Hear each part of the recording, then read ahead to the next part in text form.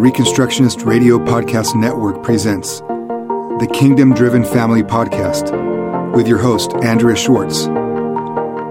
This podcast will equip and empower you to help advance Christ's kingdom through God's primary institution, the family, building a home that serves Christ and His kingdom.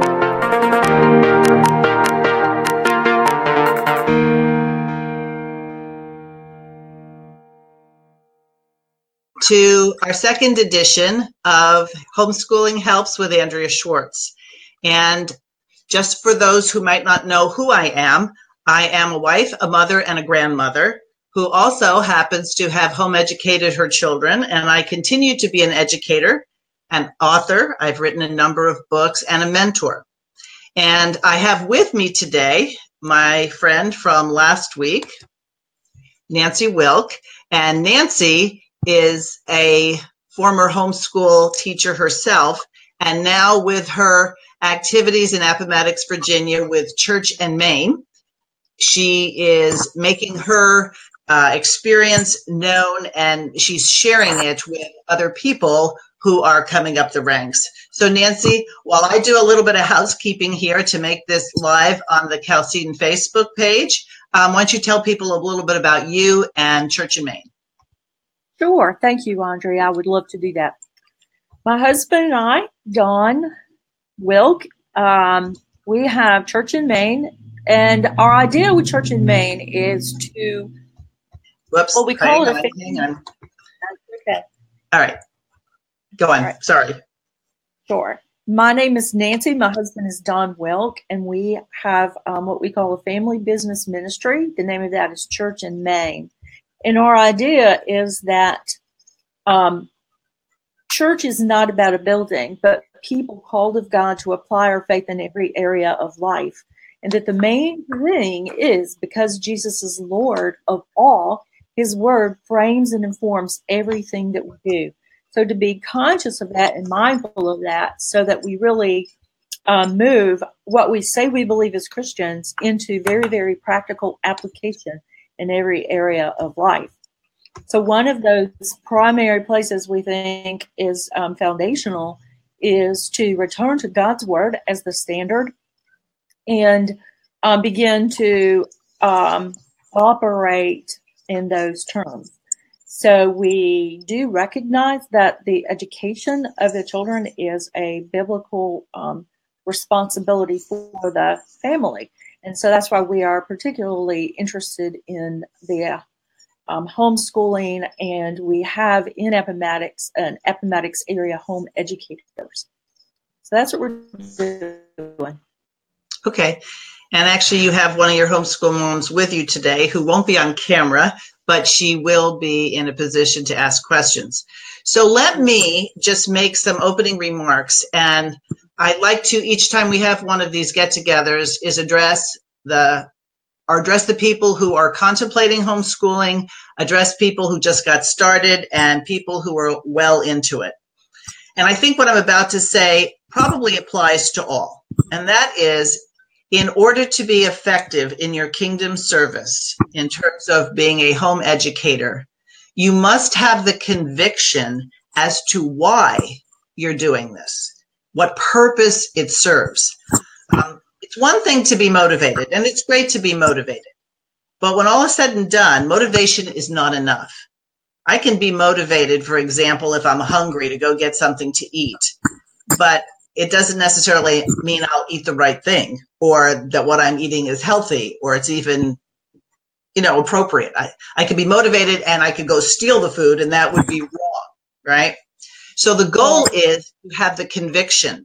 And without a conviction, you're not going to be able to weather the storms that will come up. And so where does the conviction come from? Well, whether you're thinking about starting, or you just started, or you're well into it, if you are not being daily renewed by your desire to seek first the kingdom of God and His righteousness, and if you're not motivated to love God with your whole heart, mind, soul, and strength, then it's not that you can't have any success, but you're not going to have enduring success. Because as a home educator, who obviously you're a parent usually in that situation, you are a sinner dealing with other sinners. And if you don't have the standard of God's word governing you, not only are you not going to be able to handle the day-to-day, but it'll be hard to have a vision for the future. And the scripture tells us, without vision, the people perish. And then it goes on to say, but happy are they who keep the law. Comments, Nancy? Yes, ma'am. I think that really speaks to one of the things that we had somebody say last week. What was your 30-second elevator speech? If that 30 seconds doesn't immediately go right to God's call in our life, then you're right. We don't have the solid foundation. We don't have the confidence to stand when it gets hard, and it will get hard.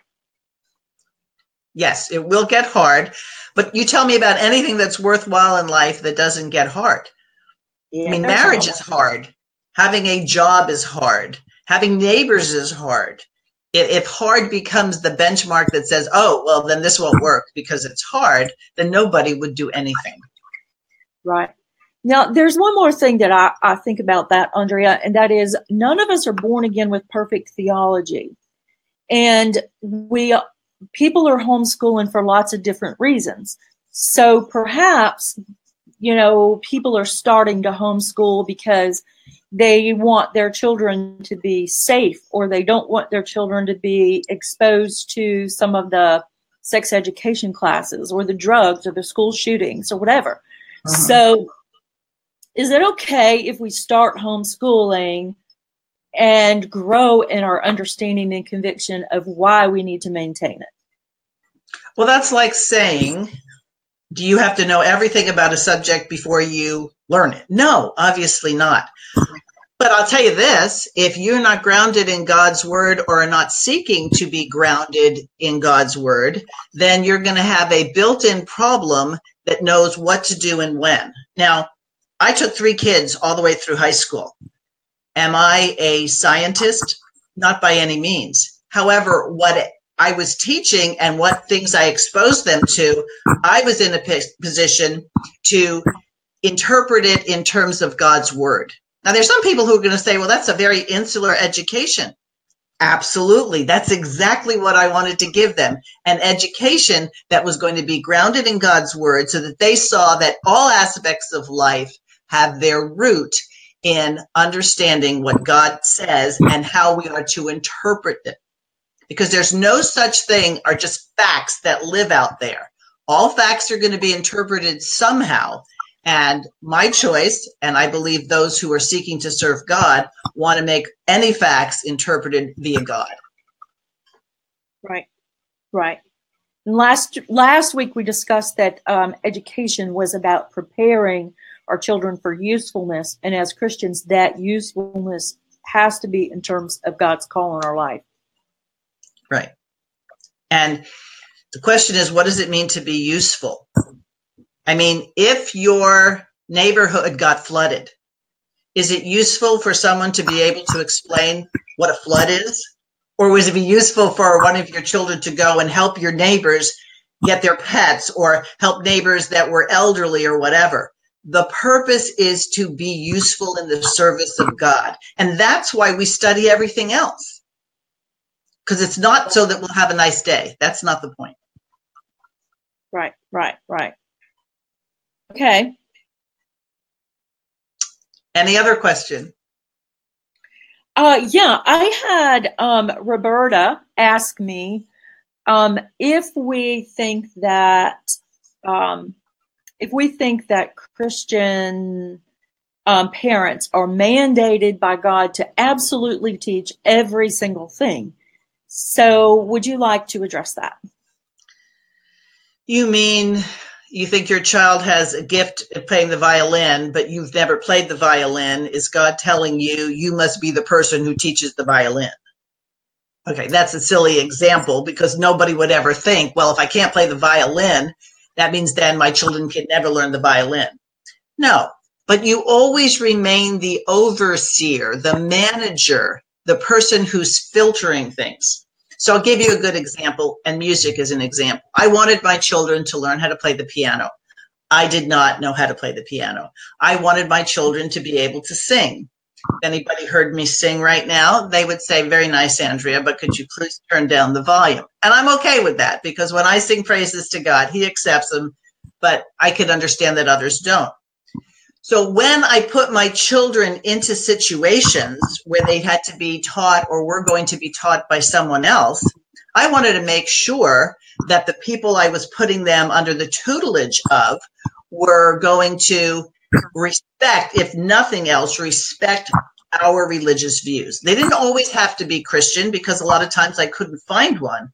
But I remember there was one instance, and I made it very clear to the teacher that these are the things I wanted my child to learn. I wanted her to teach the child the music, but I would like her to learn how to play certain hymns.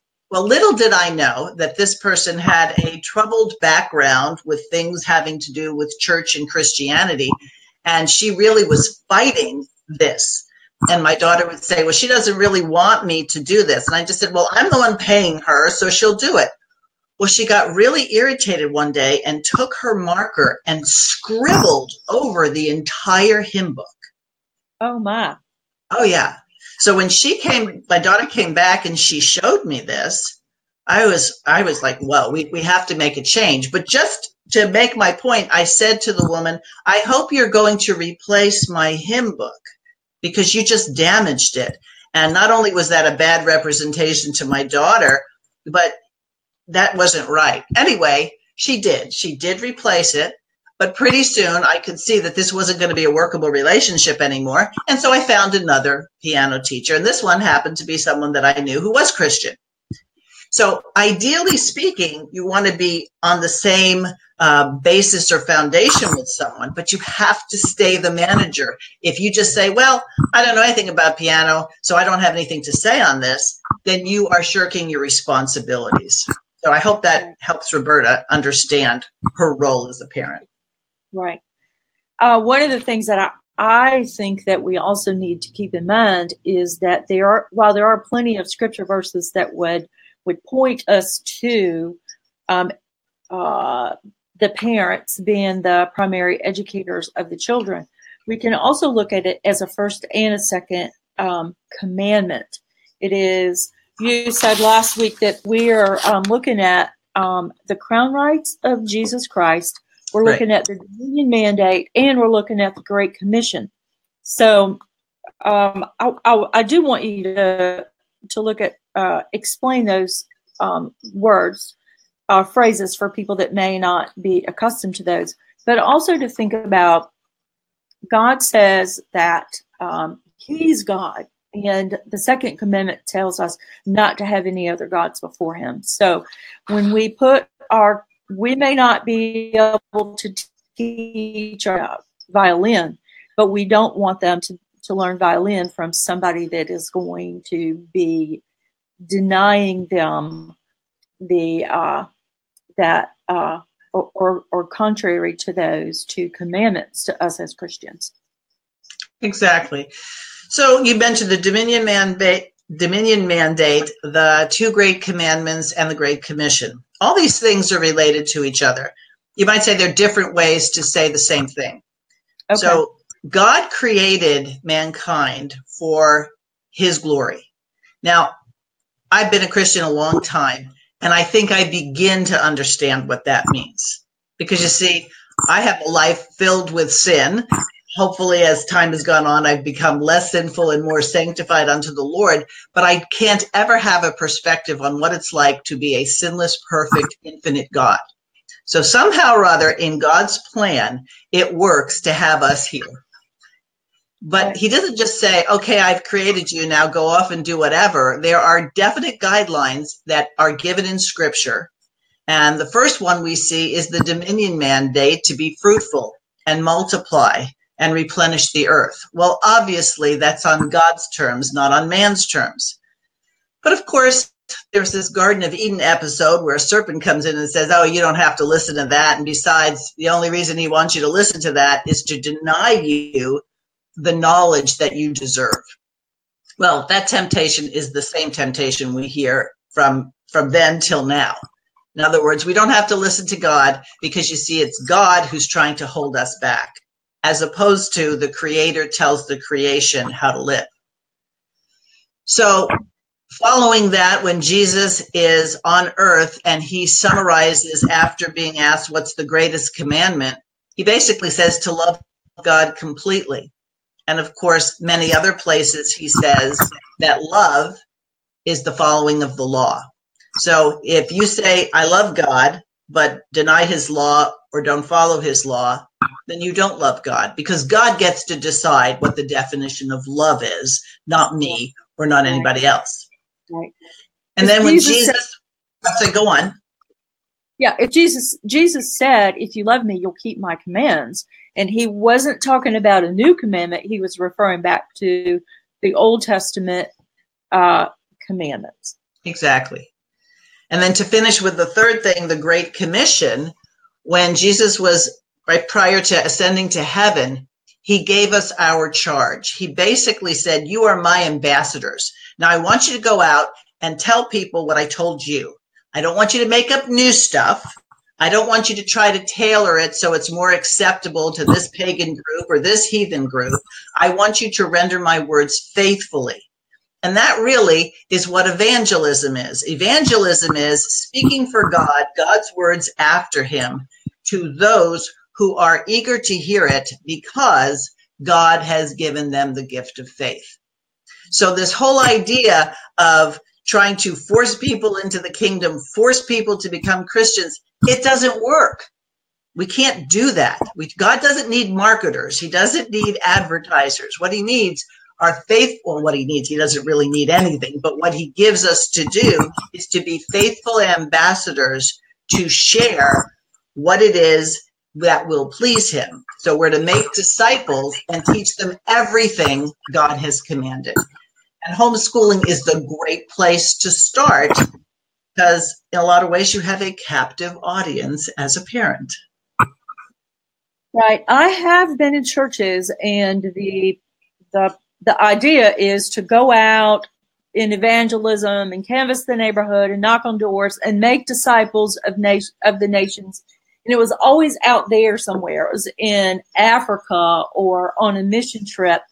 And my conviction is that we can't make disciples out there if we're unwilling to make disciples in here. And that means to start with our own thoughts being brought to captivity and making them obedient to Christ, for our own thinking to be transformed by the Word of God first, and to disciple our own children and put our own households in order before we can go disciple the nations. We have to start where we are. Well, I agree with you in part because you're true. You have to start where you are. But okay. I don't want anybody to have the idea that you have to get it so perfectly done before you can share this idea with other people. Because if there's anything true about homeschooling, is that the products of homeschooling in process and afterwards usually stand out because they're different. And that difference has a lot to do with the one-on-one attention and, in Christian homeschooling, the grounding in God's word, no matter how immature the theology is when you start. You always got to start where you are, but you don't want to stay where you are. You want to be able to advance. And so just in terms of relating to extended family or relating to people in your church or relating to people in your neighborhood or vendors you deal with, you have the ability to let your light shine, and you're supposed to. But when it shines and when you get compliments, the scripture says, make sure they know where that comes from so that they'll glorify your Father in heaven. And as we do that and we become ambassadors, we're going to attract the people God is calling. And I might point out that at times you'll attract the people who want to stop people from obeying God and following him. In either case, we're called to be faithful and count on God to protect us against those who would try to do us harm, and to reach out and be able to effectively meet those people who he's calling to himself. Okay, great. Thank you. Right. All right. We get any questions yet coming up on the feed? Let's see. I don't have any questions yet, but we do have lots of folks watching. We've got Chalcedon folks. We've got people from Texas. And we also have, like I said, my friend and homeschool mom here, Roberta. And Roberta is actually from, she's actually from Cameroon. Oh, wow. And so, yeah, she has a little bit different perspective on our culture and our education and our church than sometimes we do when we've been here for a long time. So I see. Okay. All right. So can I bring up another topic that I've been thinking about? And a lot of the times what I bring up has to do with mentoring situations or classes that I have given during the week. Those people who are watching may not know that I do online biblical law classes, and I have 3 or 4 going at the present. And a lot of times questions come up or issues that people want to have some clarification on. Well, one of the issues that came up this week had to do with a mother who was struggling because it's not that her husband wasn't in favor of homeschooling. It's just that he seemed to be so consumed with making his young son excel to the point that his son's success or how people viewed the family was way more important than how God viewed what they were doing. And this is a temptation which I certainly fell into at the outset, was making my own children's academic success an idol. In other words, I wanted to prove to family and neighbors and friends and other people in church that homeschooling was the right way to go. So my child had to be the best in everything. And oftentimes that resulted in my smart children figuring out that the academic portion was way more important than other things. And so sometimes I got a lot of talk back, I got a lot of disrespect, but I was going to soldier on because, you see, we have to have great academic success. Until one day, God made it very clear to me with some of the reaction I was getting with one of my children that, is this really what you want to produce? You want to produce a very smart person who disregards you and disregards God's law? And that really changed my focus. And did that mean that it didn't matter if people got the right answer or not, or if they actually did their assignment? No.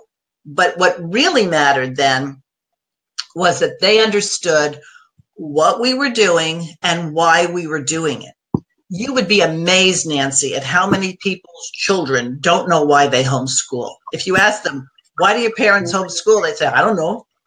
Maybe they're cheap. I've heard this sometimes. They don't want to spend the money, or they don't want us to do drugs or whatever it is. Well, maybe those are reasons, but if that's the ultimate reason, we're now back to the conviction. You just don't want them to do drugs. Well, maybe there's other ways you can figure it out. Or maybe if you're cheap and you suddenly came into a lot of money, then your whole conviction would change. Right. Because it's got to be grounded on obedience to God. Right. You bring up an important point, I think, Andrea, because I absolutely agree with you that there are people and there are times when we do make our family or our educational success an idol. But your throwback 40 years ago, 30 years ago, and when homeschool was not legal and not popular, and we really did have to demonstrate that this was not just an option, but that it was that there really was a possibility, and not just possibility, frequently an academically superior to some of what was happening in the public schools. So we have that issue, and then we also have now a trend where everybody wants to unschool or do this grace-based parenting, and what really may be happening on the total opposite end of that is parents who are really letting their children raise themselves. And so we don't want to make this about methods, or a program, but really that conviction. So as Christians, not just having academic superiority or grace-based parenting, but Right. Well, let me just say this, Nancy. Okay. It was always the same now. It's just that people didn't get it. Right. So if I was afraid that people would think that my homeschooling was bad and therefore I was going to be challenged, that was an example of not being grounded on God's word and that God wanted me to do this in obedience. If you're not homeschooling in obedience to God's word, like I said, you could have some modicum of success, but you won't have enduring success.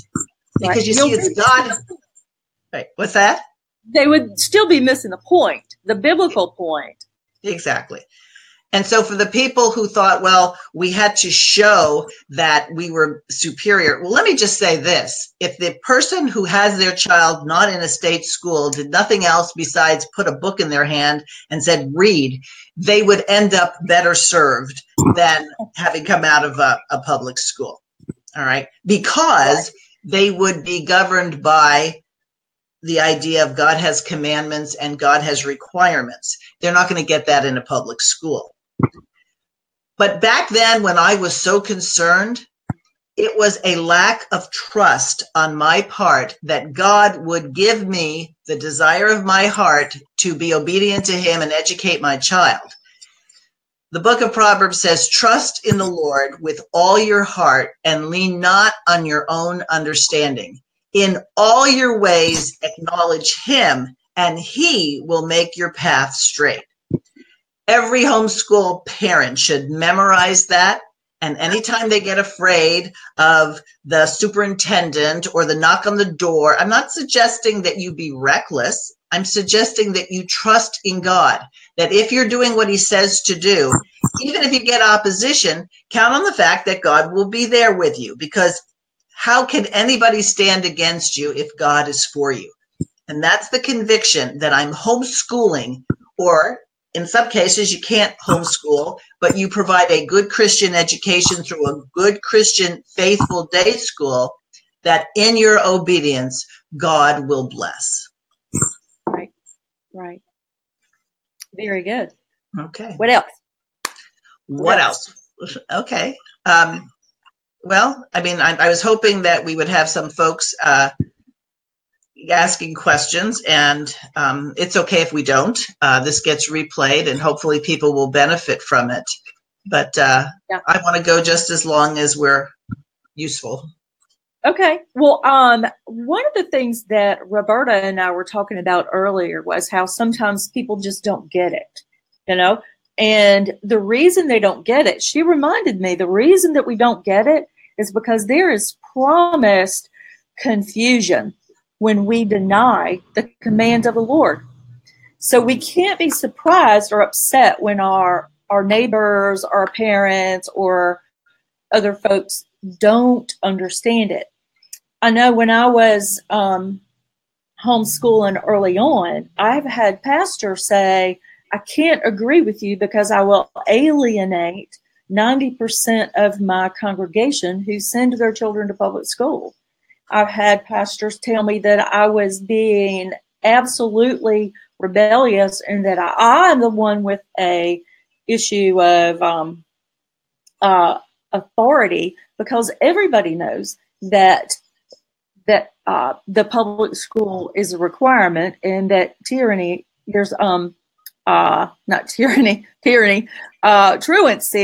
is against the law. So there are plenty of people who don't get it and are not going to understand, but we have to understand as parents that this is God's call on our life as Christians to walk in his ways and train up our children to do that.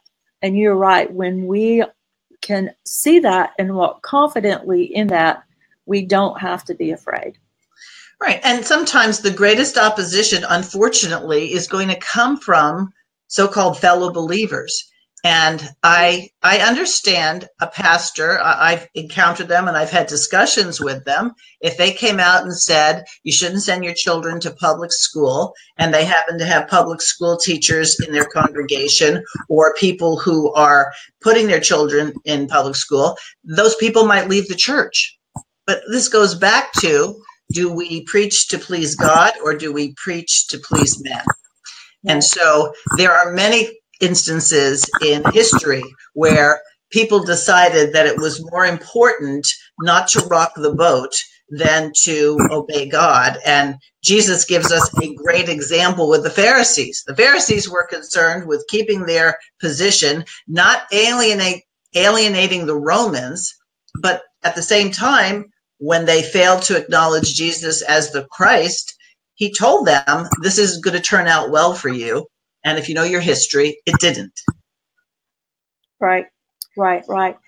Another thing that I want to do here, Andrea, is think about, we have rules for so many different things. And it's okay for us to have rules for football, rules for ballet and violin.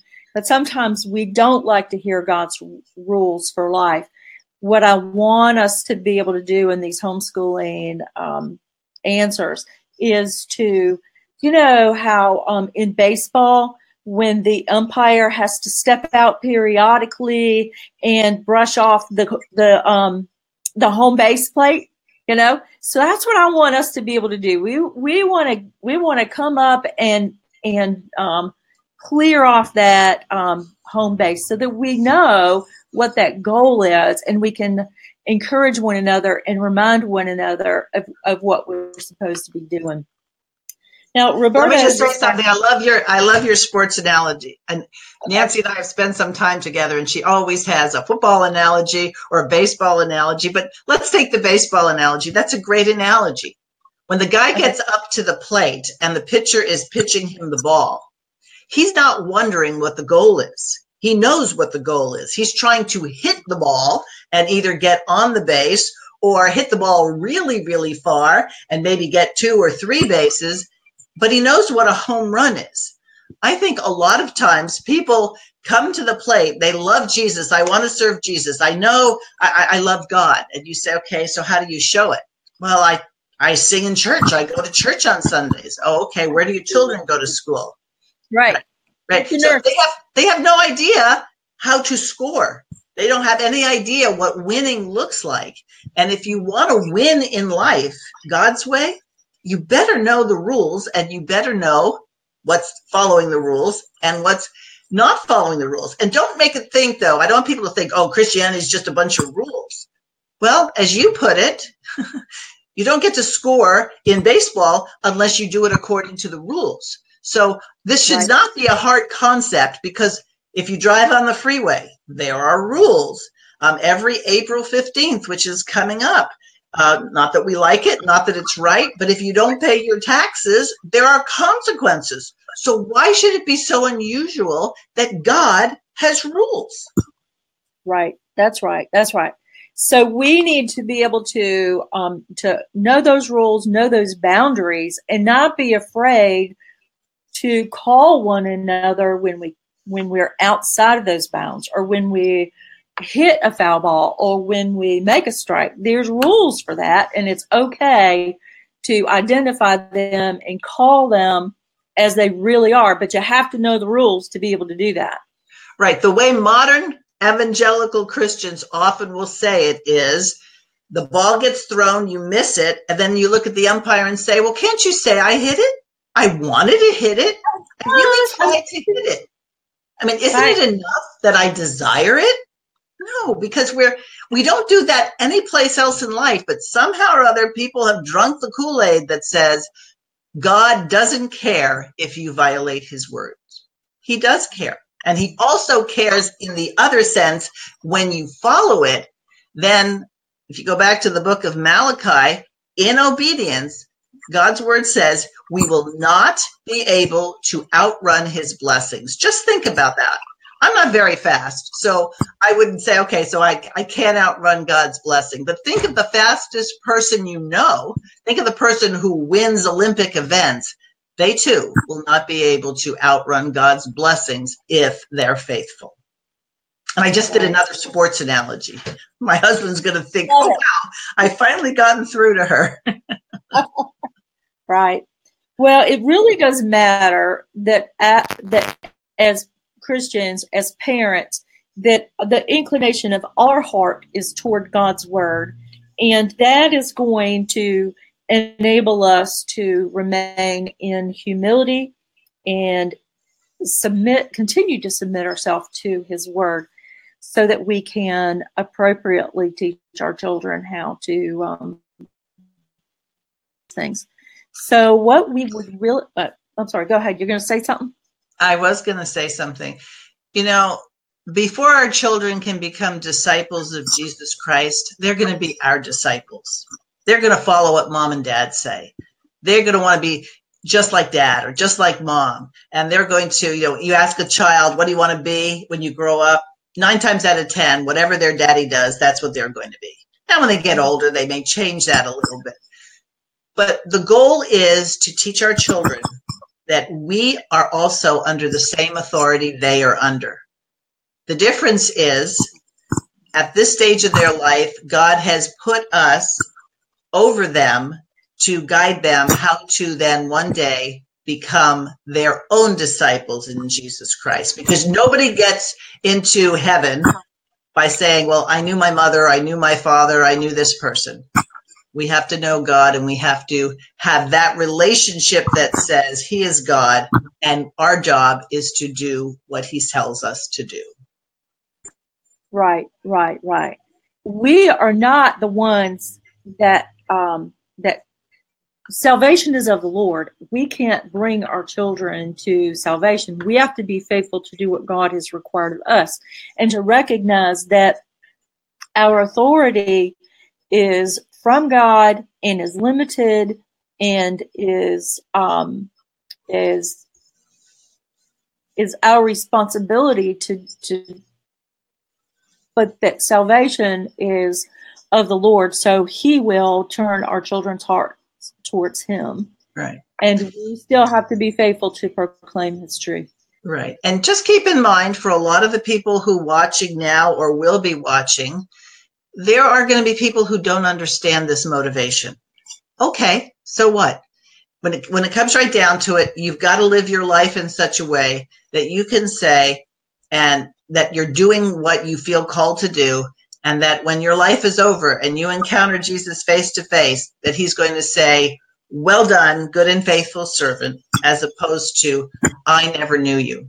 To me, the I never knew you are the scariest words in Scripture. I personally never want to hear it, and I don't care how upset people make me. I don't ever want to hear it for them either. Right? So we're coming to the end of our time, the allotted time that we have. And let me say just a couple of things in closing. I recommend, if you have not read my books, that you go to Amazon.com and look up Andrea Schwartz, or you can go to CalcedonStore.com and look up Andrea Schwartz. And my goal in writing these books is so that people can get an understanding of where I'm coming from, and then be able to ask questions, because the best students aren't the students who give great answers. The best students are the students who ask good questions. And by good questions, I don't mean sophisticated questions or well-parsed questions. I mean questions that are on their heart, because chances are, if you have that question, then other people have it as well. And that's why the Facebook forum is a good one, because you'll say, oh, yeah, that's exactly something that I would have asked. And I imagine there are a lot of people, Nancy, who had questions on the things you brought up. So it's my hope that people do this, and that they will even send in questions ahead of time, if not live. And if it turns out that there are people watching this who think, there's actually a better time, because like I said last week, we're across so many time zones. So it's afternoon for you. It's still mid-morning for me, depending on where you are in the world. And we really would like to be able to help other people in other places. And so if you're out there and you say, I have a whole group of people that might be interested in asking questions, but this time doesn't work, I'll work to find another time, maybe not with Nancy because maybe she'll be asleep or whatever. And I'm not averse to being up late in order to help people in different parts of the world. The goal is that we really are supposed to help each other, and our experience can be useful for you and your questions can be useful for other people. Yes, ma'am. Okay, so you have anything else you want to close with before we say we're done? Well, how about let's pray? Can we do that? Sure, I'll let you. Okay. Father God, you are great and worthy of our praise. I thank you for today. I thank you for the fact that you have called us by name, that we belong to you. I pray that you would continue to work in our lives to make us to be the people that you called us to be, that our lives will bring you glory, and that we would be a faithful witness to you. In Jesus' name I pray. Amen. Amen. See you all next time. Very Bye-bye. good. Thank you. Bye-bye.